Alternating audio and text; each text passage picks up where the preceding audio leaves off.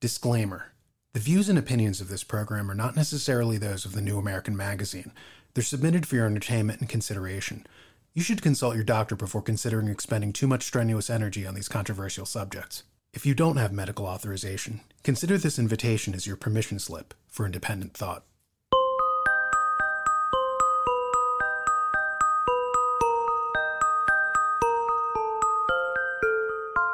This is Under the Iceberg, hosted by Daniel Natal, co-hosted by investigative researcher Jenny Silcox, as well as publisher for the New American Magazine, Dennis Barron. In addition, the panel is pleased to include the mysterious Sid, a man broadcasting from his undisclosed underground command center. Tonight's episode is dedicated to the conspiracy of the Hermetic Order of the Golden Dawn. Chapter 1. The Premise. Europe's interest in alchemy and the esoteric had its roots in trade in the Middle Ages, as boats traveling from Egypt and the Middle East arrived in the mercantile hub of the West, Italy. From there, books and manuscripts from exotic places entered Europe. It might be stated in passing that trade was also how the Great Library of Alexandria was founded in antiquity. Alexander the Great founded it and gave it the decree that any ship passing through had to have its scrolls and manuscripts copied. They would give the copies to the merchants and place the originals in the Library of Alexandria. This became the world's first university, so to speak, with the knowledge of 3 continents housed within its walls. Great thinkers flocked to Alexandria to learn history, philosophy, mathematics, astronomy, and so forth. So trade was one of the precipitating factors of this accumulation of knowledge. This habit didn't end in antiquity. Even after the fall of Egypt subsequent to the Muslim conquest and the destruction of the Library of Alexandria by Caliph Omar, the habit of mercantile hubs becoming magnets for books and knowledge persisted. The Renaissance started when the republics of Florence and Venice became maritime powers in the Mediterranean, and all sorts of books and manuscripts flowed into Italy. Centuries later, after England became the world's mercantile capital, the same phenomenon occurred, whereby exotic and esoteric books flowed into the British Empire from its colonies from all over the world. Cicero in ancient Rome warned about this function. In De Republica, he wrote, "In maritime cities too, a sort of debasing and changeable manners prevail. New languages and new customs are mingled together, and not only productions, but manners are imported from abroad, so that nothing remains entire of the pristine institutions. Even they who inhabit the cities are not faithful to their homes, but with capricious inclinations and longings are carried far from them. And although their persons remain, their minds are rambling and wandering abroad. Nor did Carthage or Corinth, long before shaken, owe their ruin to anything more than to the unsettled scattering of the citizens, who abandoned the study of agriculture and arms through their cupidity of gain and love of roaming.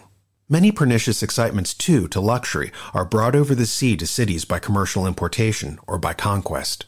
As Cicero observes, new languages and new customs are mingled together. And he's right. Today we call this syncretism, the mixing together of different belief systems into a new synthesis.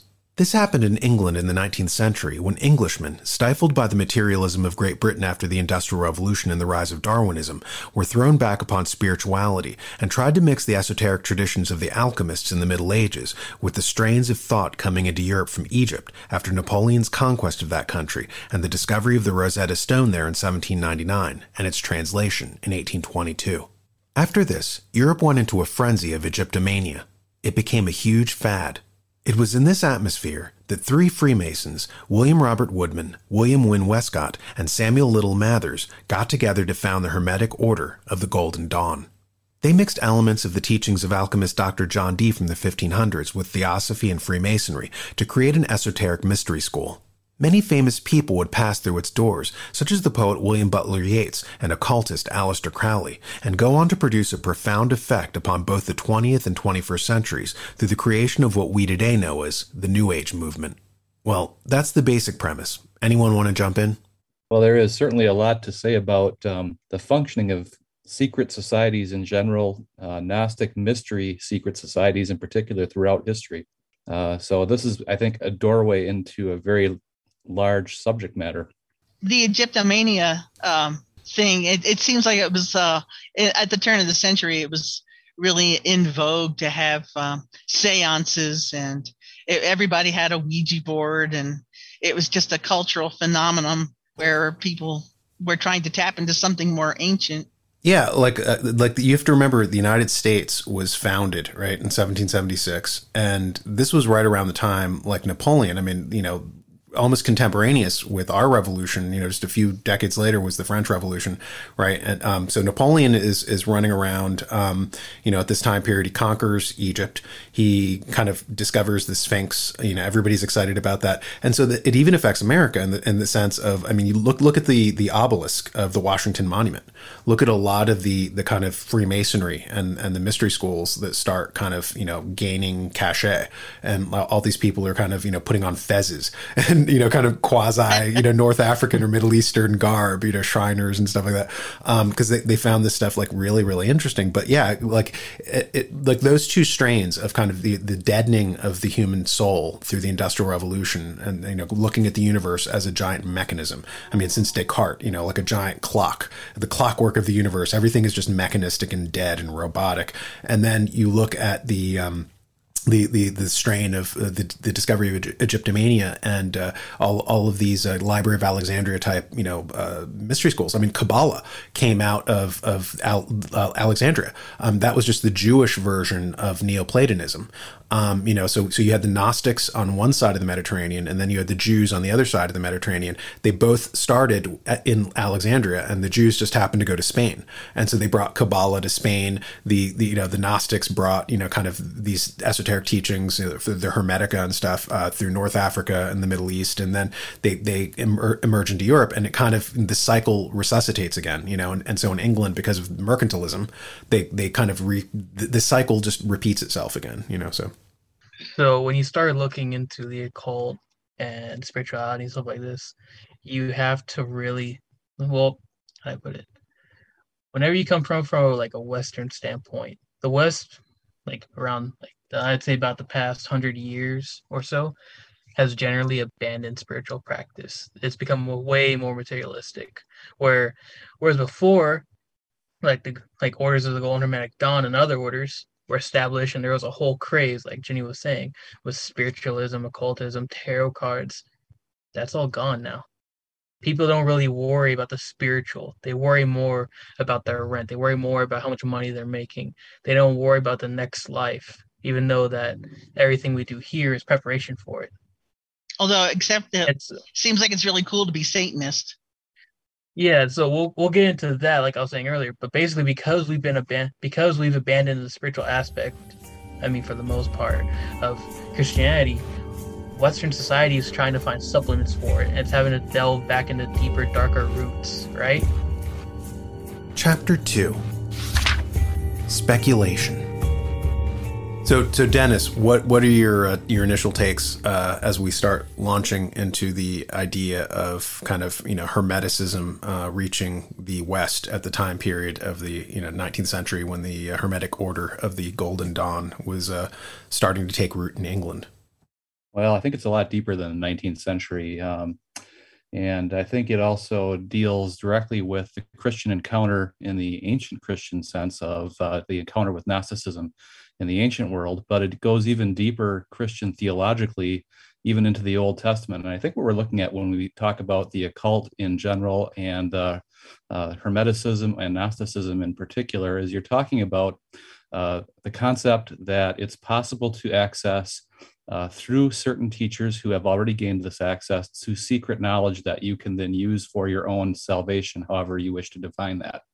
And so that gets you through the various levels that these orders have in place. And as you progress through the levels, the secret knowledge is revealed to you gradually here, there, and everywhere through these levels.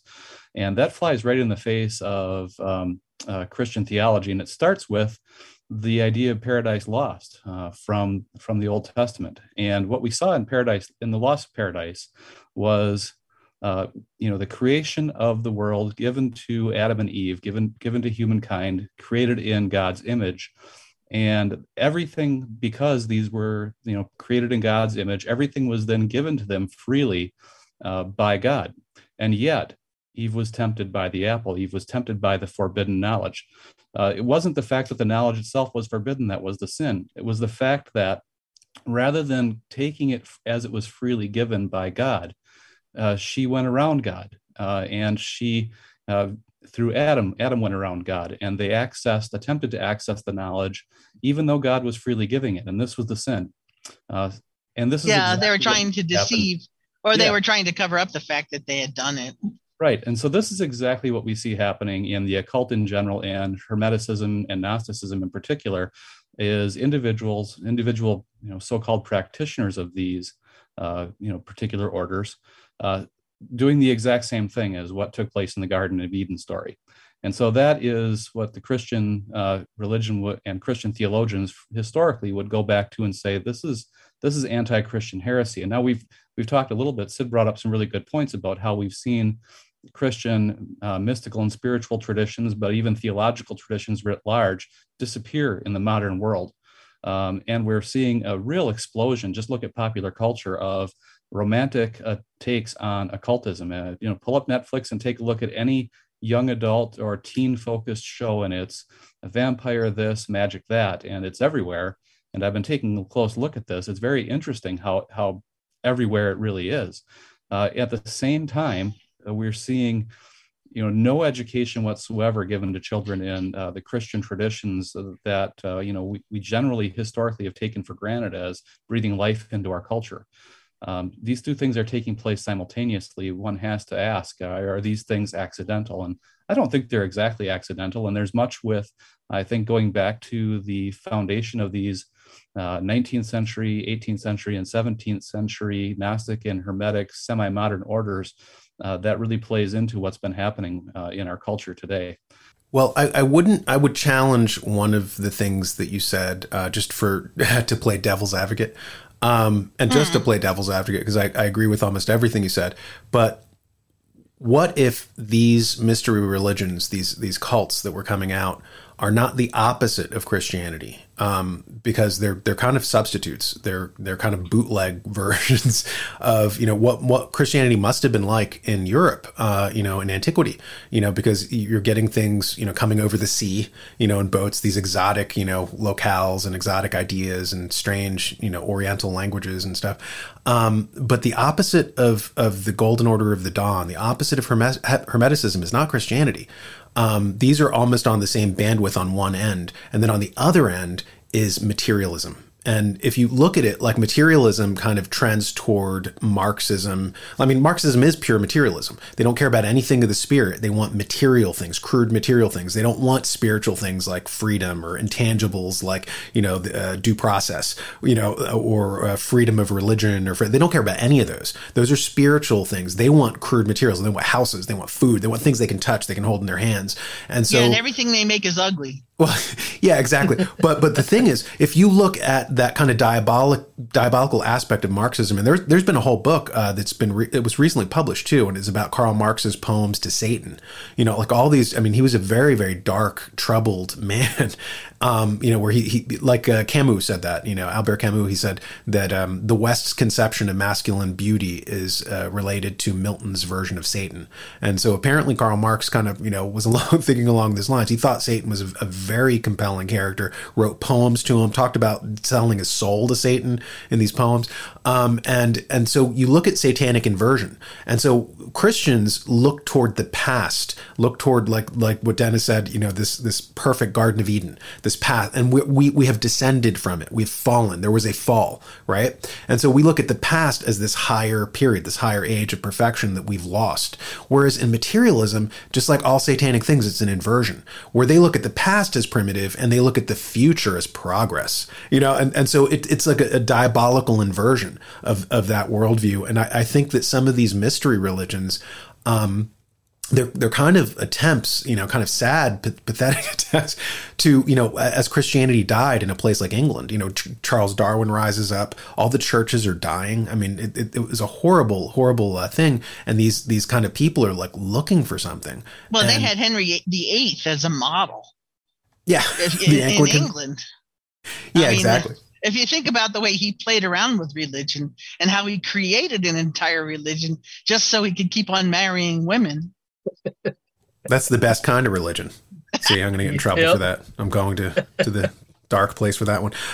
Okay, so I wanted to talk about. Okay, so let's go into the documents, right? So It says that the Golden Order of Dawn, or the Hermetic Golden, Order of the Golden Dawn, was based on something called the cipher manuscripts. And it says there was a collection of 60 folios containing the structural outline of a series of magical initiation rituals corresponding to the spiritual elements of the earth, air, water, and fire. It says, of uncertain provenance, the manuscripts were translated by the founders of the lodge, William Wynne Westcott, a London deputy coroner, a member of the SRIA, and one of the founders of the Golden Dawn. And he claimed to have received the manuscripts through a Reverend A.F.A. Woodford, who was a colleague of the noted Masonic scholar Kenneth R.H. Mackenzie. And so what you have here is a gentleman pretending to have, translated manuscripts that, were of dubious origins. And it's very similar to Mormonism. Can I add something real quick, Daniel? Yeah, of course. Mackenzie's mentor, from what I've gathered, was Frederick Hockley, who helped produce the Magus at John Dentley's bookstore, right? So basically the Magus was a very, very popular book on magic. So it stretches further back, right? And then another thing I'll add on to this is that after they cracked the documents, apparently a story about what was on there was a woman's address who was Order of the Rosicrucian called Anna Sprankly. And so they asked her if they could establish an order based on the teachings from the cipher manuscript, and she said yes. And then later she died. But then here's the weird part, right? So if you look at the documents, some people say they're fake, some people say they're real. I'm kind of skeptical on them, to be honest. Well, one of the things that I found interesting was that they were going back to like the ancient Greeks, like Empedocles, right? Like earth, air, fire, and water. And it was like, that was the periodic table of antiquity. What I wanted to talk about too, well, let me play this one clip. This is a gentleman who purports to be somebody from the resuscitated Hermetic Order of the Golden Dawn, and the original Hermetic Order of the Golden Dawn died in circa 1903. It broke apart. Aleister Crowley came in. He alienated a bunch of people. He was seen as an eccentric and a slightly dangerous, unhinged person. And they were going to give him, they were going to elevate him up to a particular position. And the woman who was running it, her name was Florence Farr. She, just left. She was angry, and then she went over to the School of Theosophy, which was another one of the burgeoning cults at the time. Right. And so it dies in 1903. But nevertheless, there was this gentleman, kind of talking about Hermeticism and the concept of magic. And I kind of wanted to play this for you guys. Okay, this is going to be a summary of the basic practices for the Hermetic Order of the Golden Dawn, simplified course in magic. As you become more advanced, you will eventually simplify these practices by triggering pre-programmed functionality. So the functionality that you're going to put in place, that you're going to program into your mind, is going to be at first simple and getting gradually more complex, and then you're going to set up buttons or triggers that are simple in order to access the more complex programming. So you're starting simple, getting more complex, and then eventually creating a simple way to trigger the more complex programming. Okay, so I will be bringing new information that you're not going to be able to find anywhere else to the table, including making analogies between magic and computer programming and how magic is being used for practical purposes. So why I played that was he was giving the conception of magic as a form of habit formation. And I've discussed earlier, ethics is an example of using the front part of your brain, the executive function portion of your brain, to hack the back part of your brain to create habits, right? And you're doing it for good reasons, moral reasons. So it was interesting to me that he was talking about rituals, using magical rituals as a very similar thing to create new habits of thought, new kind of reflexive impulses that you wouldn't have ordinarily had. And I kind of wanted to ask you guys, if you had any thoughts about that. Well, how to put it? There's multiple aspects for magic, right? So basically, back in the day, magic was kind of seen as one thing fits all, right? So you had science, medicine, everything all mixed together, right, in a big old bag. So there is a psychological aspects that play into it, but it's also, I mean, some people can say that you're jumping through different timelines by doing this, or you're making your odds better by doing this and that. I mean, it's all just basically altering yourself to improve the odds of what you want to happen, right? So let's say, go ahead. Or Sorry, Jenny. altering something. Yeah. So you like how do I put this? I'm really trying to explain this, but it's really hard. You're Well, altering it does yourself. it Go ahead. uses manipulatives.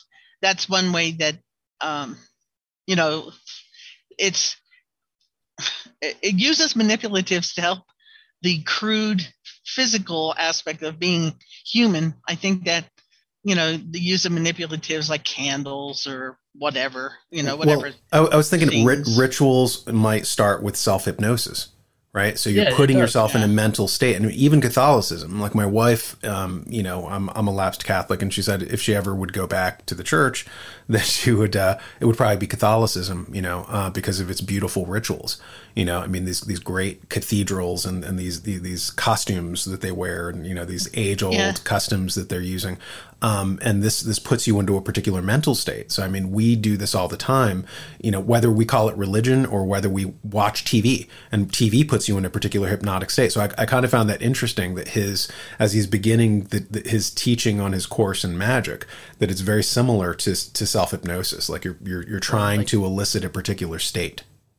Why do you think they call TV programming? You're being programmed by the Program. TV. That's right. So it's in order to do that, you're basically what you're saying. Yes, you're entering a trance-like state in order to access something more, right? It's like Dana, you've astral projected, right? Yeah, one time. Yeah. Do you remember how it felt? It was terrifying. I didn't do it on purpose. In my defense. But you're putting yourself in a different altered state of mind. That way you're, how to put it, it's kind of like your soul's in a box, right? Which is your body.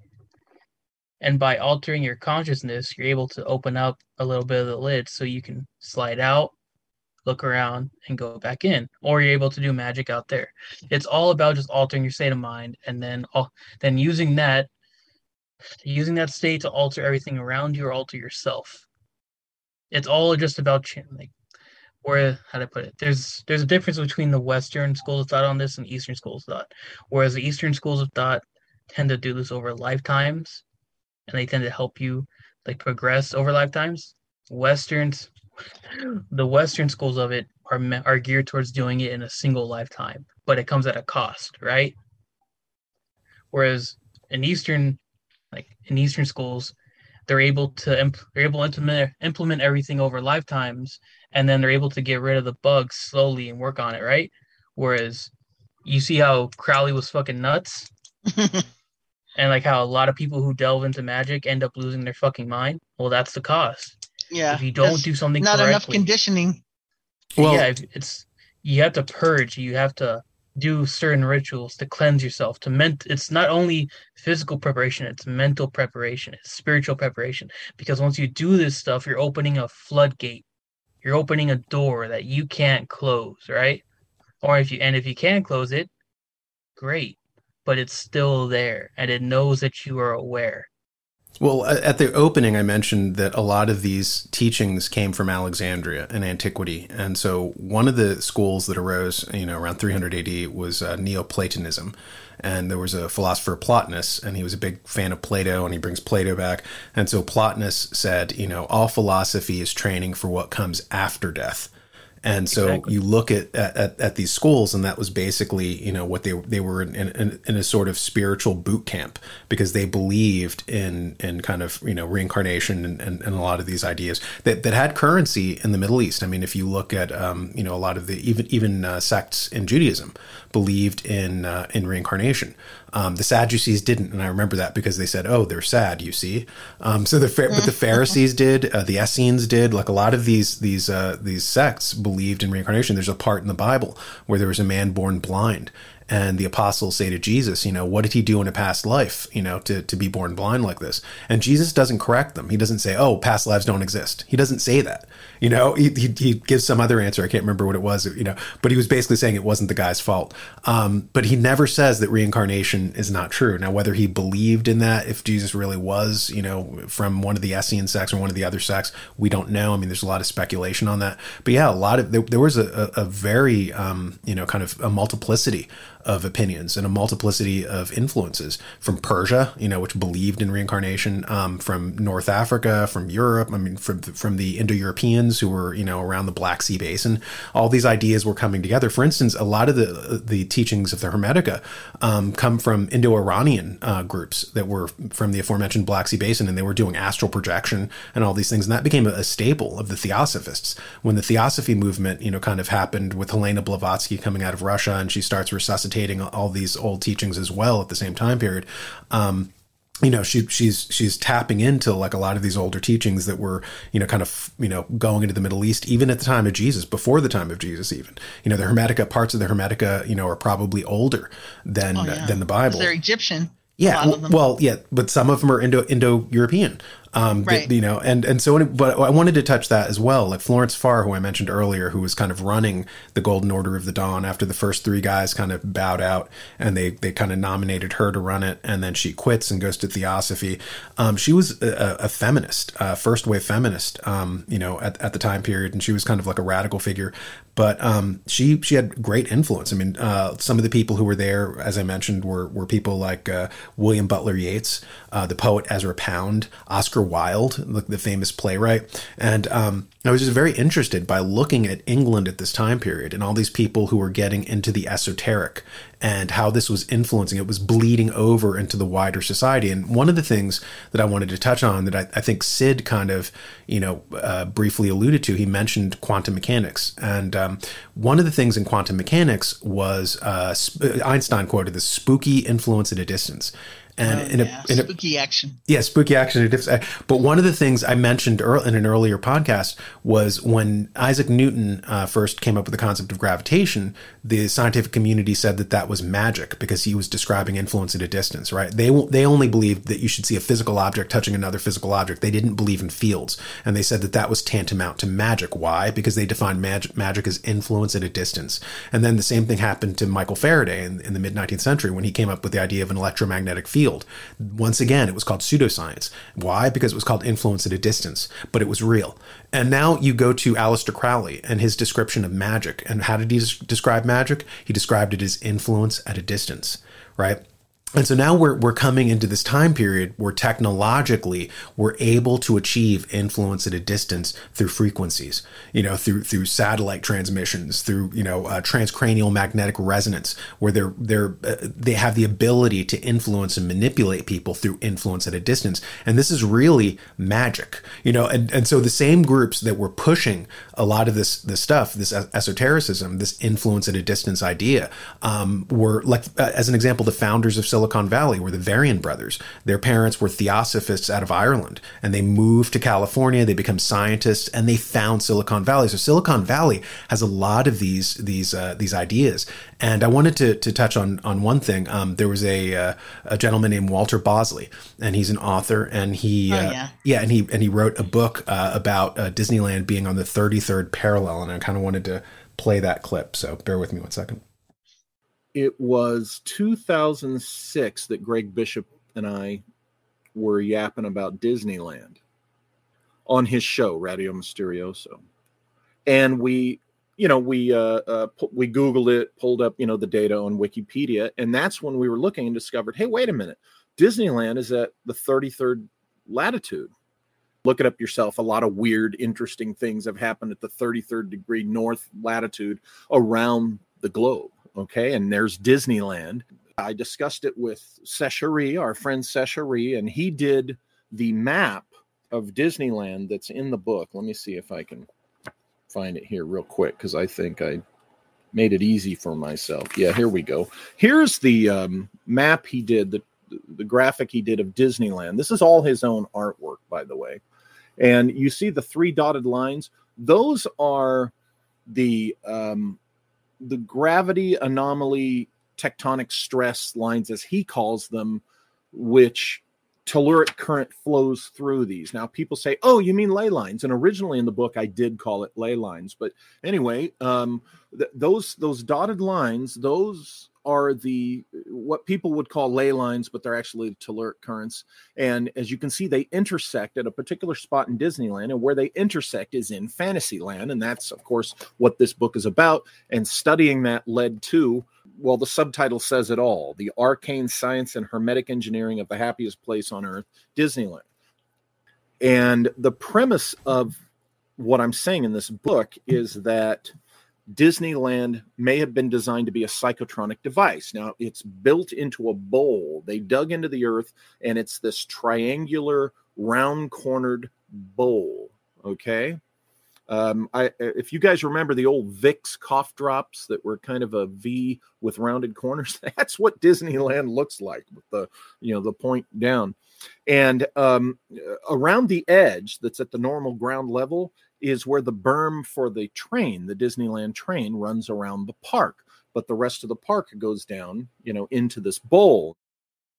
So what he's basically saying is that the Magic Kingdom really is magic. And he mentions the term hermetic technologies, creating a psychotronic kind of mind control device, So I found that very interesting, that you see the direct influence of these kind of cultists from England, in the 19th century, and the influence, the cultural influence that they had, create in terms of the New Age, and bringing back astral projection, bringing us yoga, bringing us tarot cards, like popularizing all these things, and how it spills out into the wider culture. So where you have politicians who are part of these groups, you have scientists who are founding Silicon Valley, founding Disneyland in California, like on these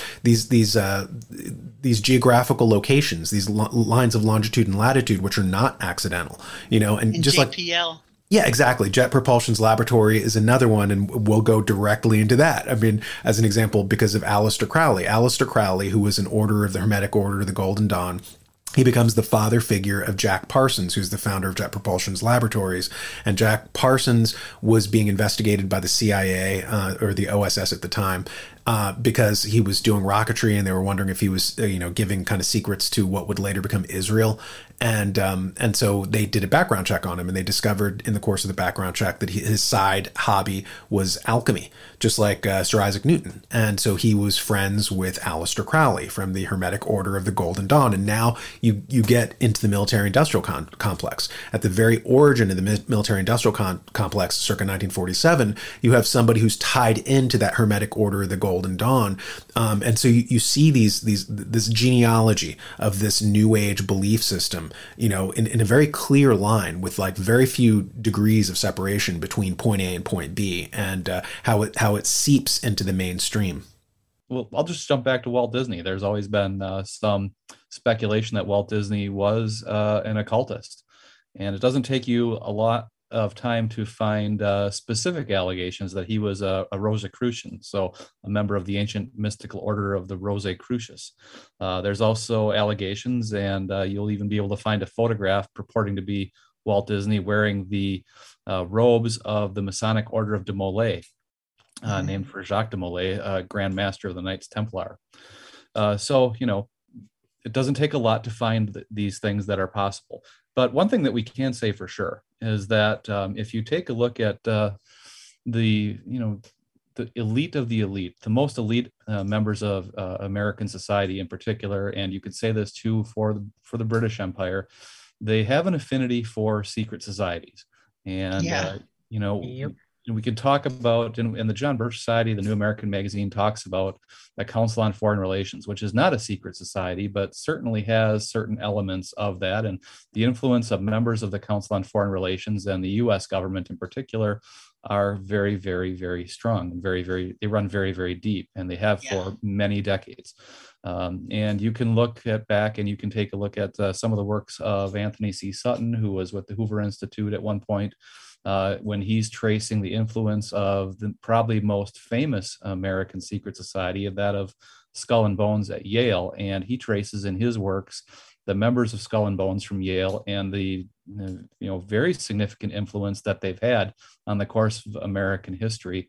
Well, one of the things that you made me think of here, touching upon what I said earlier about syncretism and mercantile societies and how they eventually collapse, quoting Cicero discussing it, and they become the hub of all these different foreign ideas, and they become incubators, and things get mixed up. Their original institutions kind of decay and are neglected. And then you have this kind of oligarchical elite class within these mercantile societies, and they like to think of themselves as cosmopolitans.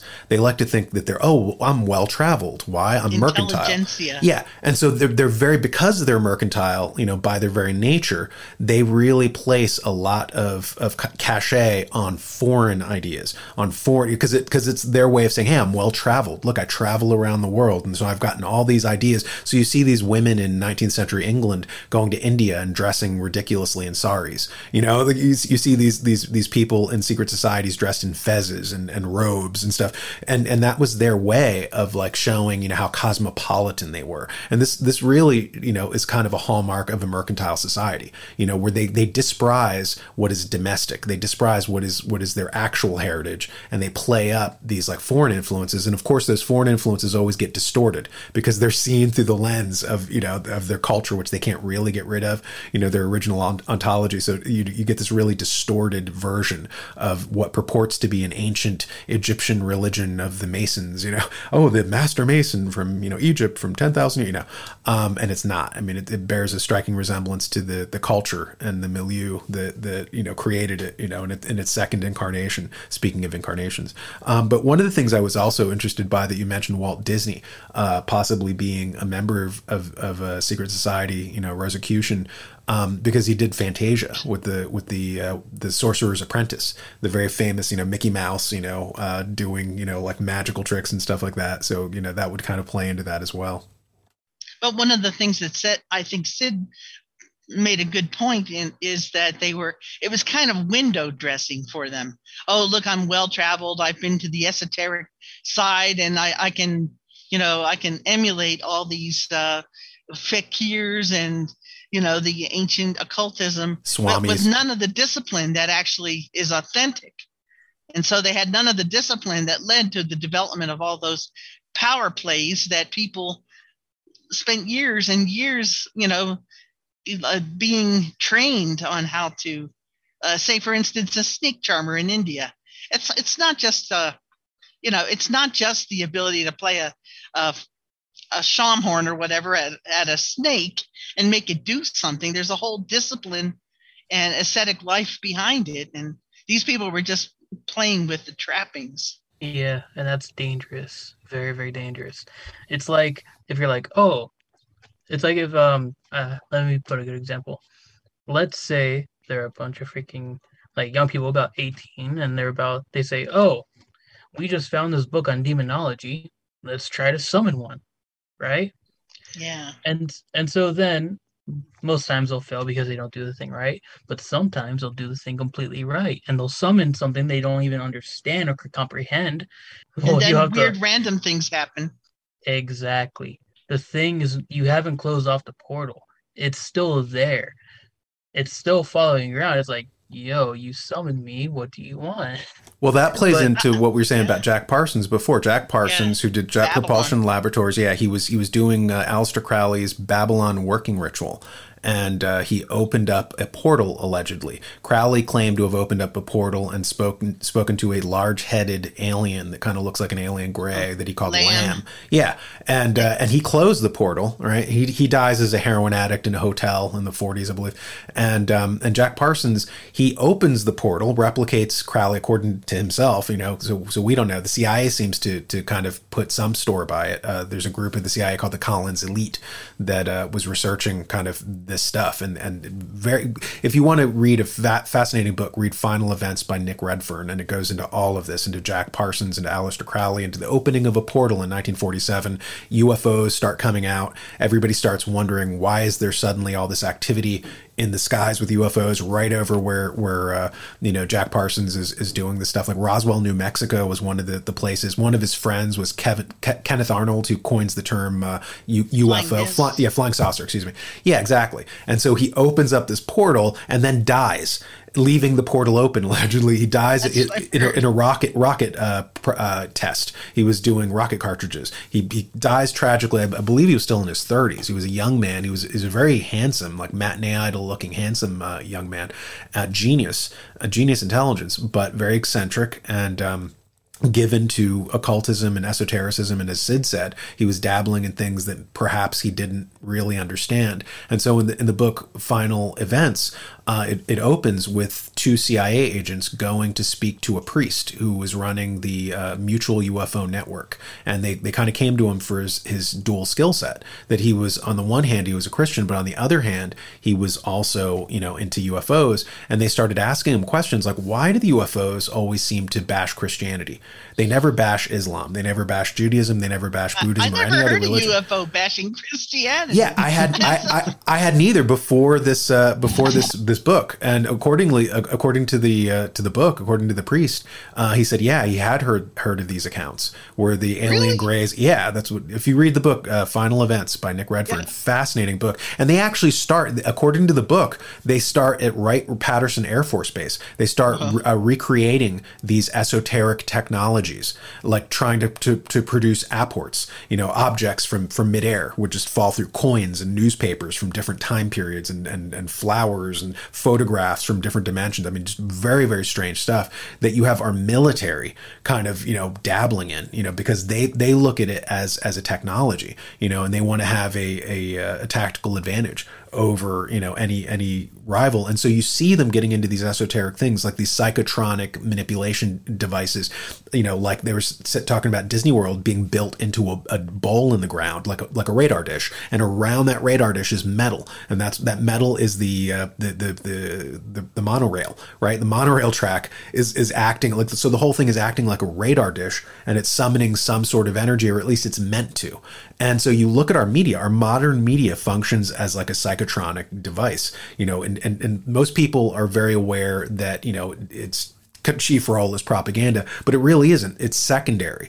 There was somebody I was reading online, and he was saying, he was like the media's main role is not actually propaganda. He said the main role of it is as a psychotronic, kind of energy concentration device. It's getting the public to concentrate on particular images, on particular ideas, and thereby manifesting them. So they'll create a fake narrative. But if enough people concentrate on that, like there's a term egregore. An egregore is a thought creature like a tulpa that Alexandra David Nail describes in Tibet. That, she said that you don't want to mess with those. Yeah, the Tibetan monks knew how to summon tulpas, these energy creatures that were just mental creations, allegedly. So around 1900, she goes and she practices. She's the first white woman in Tibet. She makes a tulpa, and it's a little priest. But it starts to morph. It starts to go out of her control, and it turns into this little fat, kind of monk type, friar type creature, and it starts becoming malevolent. And finally, the monks get together and they pray and they get rid of this creature.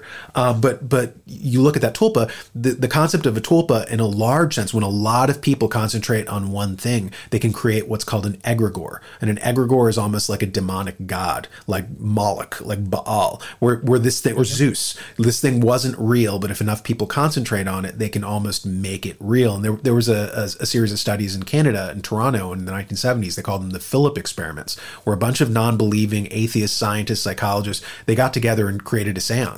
And what was interesting about it was they created a seance on a fake character, what they knew was a fake character, and they called him Philip. They gave him a fake bio, a fake personality. He was from the 1600s, from England. And what freaked them out was it started to manifest. They would concentrate on it, and it started, and that was just 12 people. Now imagine if you had 12 million people or several billion people concentrating on, say, COVID, concentrating on, the death of Diana or 9/11. Climate change. Yeah. And you start to be able to manifest these things. So the media itself is one of these energetic devices, according to this line of thinking. Here's an interesting thing I just saw of, because you mentioned that. So of all the old religions that died off, like all the paganism in Europe, right? That's getting revived now. What happens when the old gods reawake to a world they no longer recognize? Yeah, that's pretty They'll probably profound. I be like mad that. to start with. Yeah, exactly. So then imagine all those chaotic times during Europe and all of that. Now imagine it's spread throughout the globe.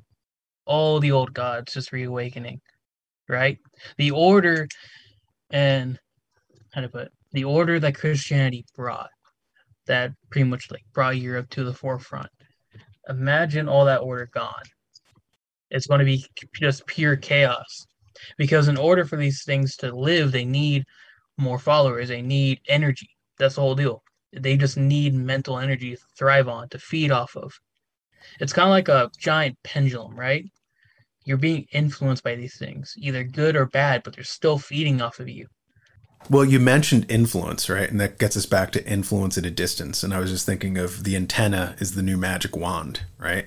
Like how the antenna that is being constructed along every vaccine receiver's spinal cord and brain. Yeah, exactly. And we get into that. I did a just for anybody listening to this, I did a report called Jose Delgado and the Internet of Things, and the idea that as early as MK Ultra in the 1940s, where they wanted to be able to remote control people. And Jose Delgado was a Spanish doctor, a scientist, and he created something called a stimiceiver, which you could put in people's brains, in the brains of animals or whatever, and he could take over your neurological system through radio frequencies, radio waves. And he did a very famous, exposition of a bull charging him, and then he presses a button, and the bull just stops in its tracks because he's hijacked its neurological system. And so they've been working quietly behind the scenes to basically, advance this technology, and they've moved from the palm-sized stimiceiver to nanotechnology to be able to, kind of influence. And this is whether it works or not, who knows?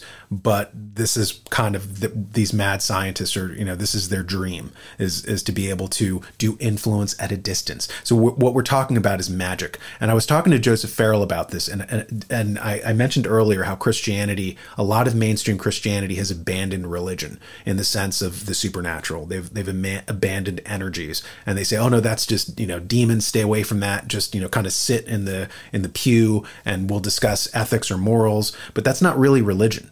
Religion is like energies, and it has always been, and so as mainstream religion has become more secular, more materialistic, more kind of dead spiritually, you have the opposite, this inversion of our oligarchs and our technological class becoming more spiritual, becoming more in touch with magic or influence at a distance. So you have this really just bizarre inversion of people who you would think would be kind of, hard-bitten rationalists, our military industrial complex. You wouldn't think they would have anything to do with this, or our political leaders. You wouldn't think they would have anything to do with this, or our intelligence agencies. But all of them are like Dennis mentioned earlier, the roots of some of our intelligence agencies. I was watching a documentary on the creation of intelligence agencies, and they were basically created on the Jesuits.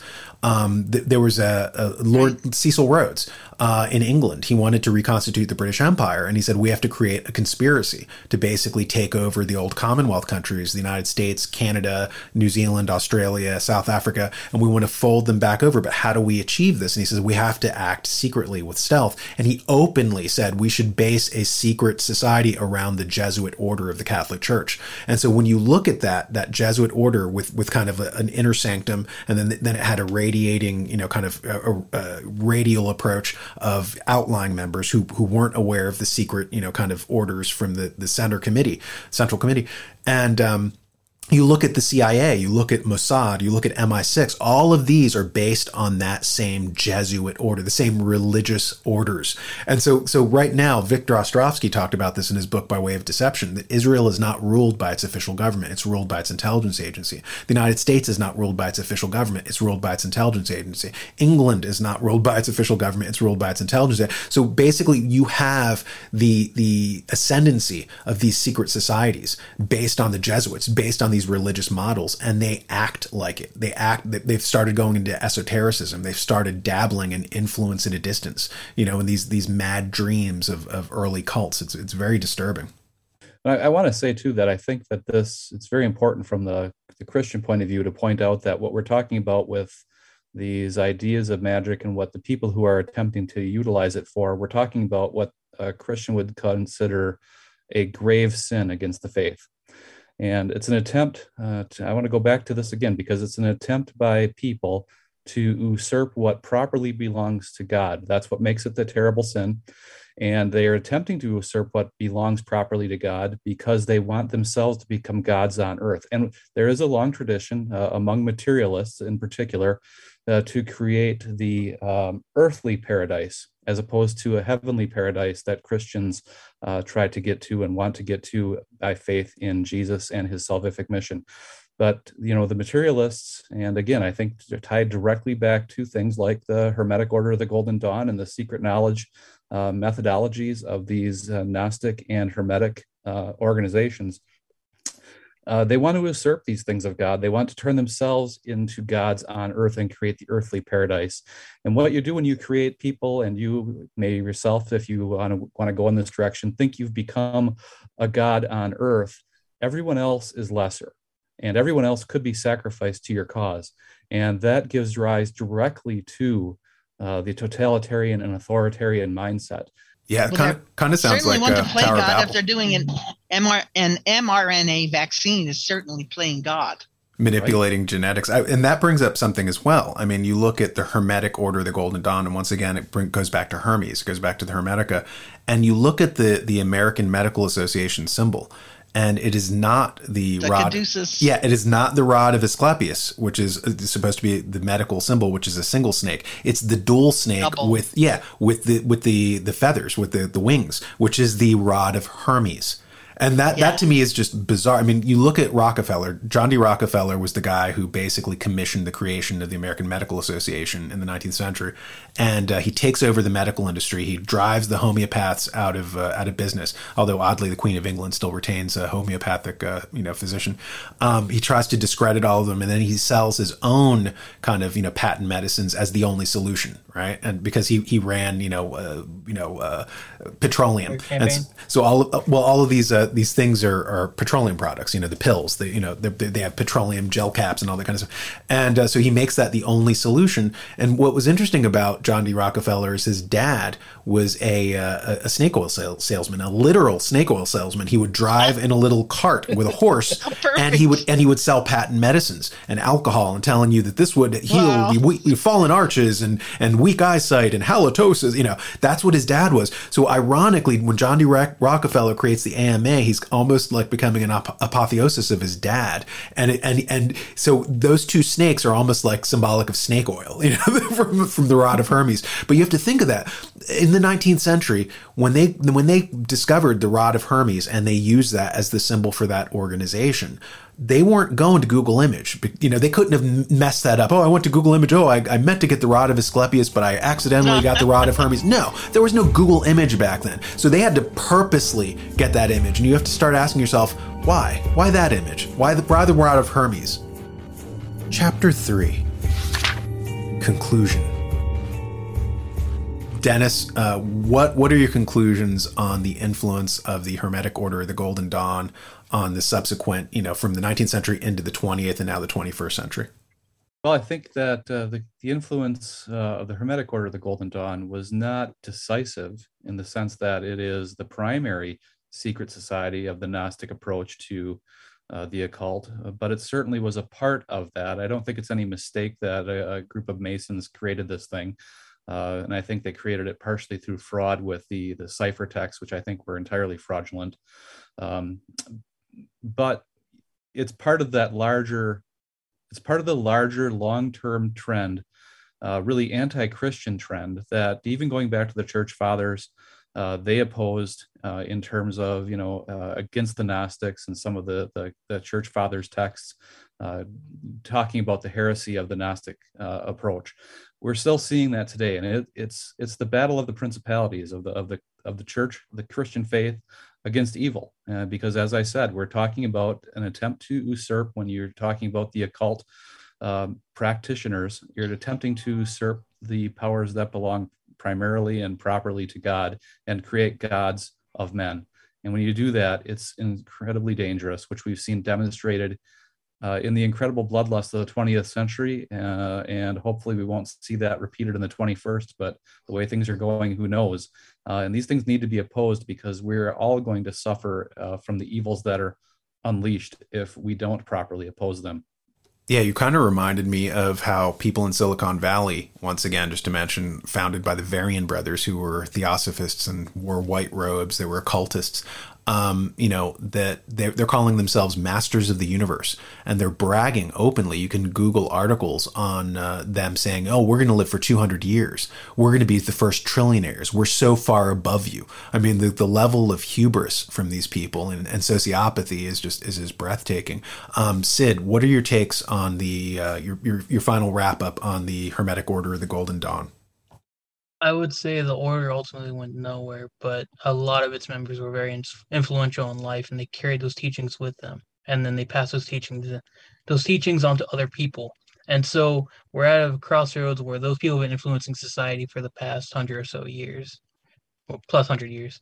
So they've ultimately disarmed the Christians spiritually, like the Christian mindset in the West now is, and this is because of industrial revolutions and all these other things, but basically they've laid down their spiritual weapons.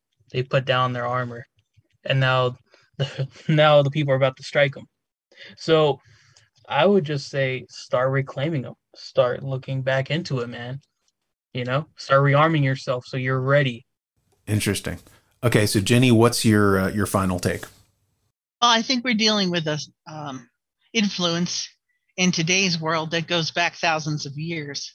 And the secret societies were just the 1800s manifestation of it. There's another set of those same bloodlines or people that think they're above managing the sheep-like populace right now and leading them to their deaths. And I think we're at a time of incredible upheaval and change. And I'm hoping that enough people start waking up to the influence of these people and start countering all the things they've been able to get away with, like 9/11 or the killing of JFK.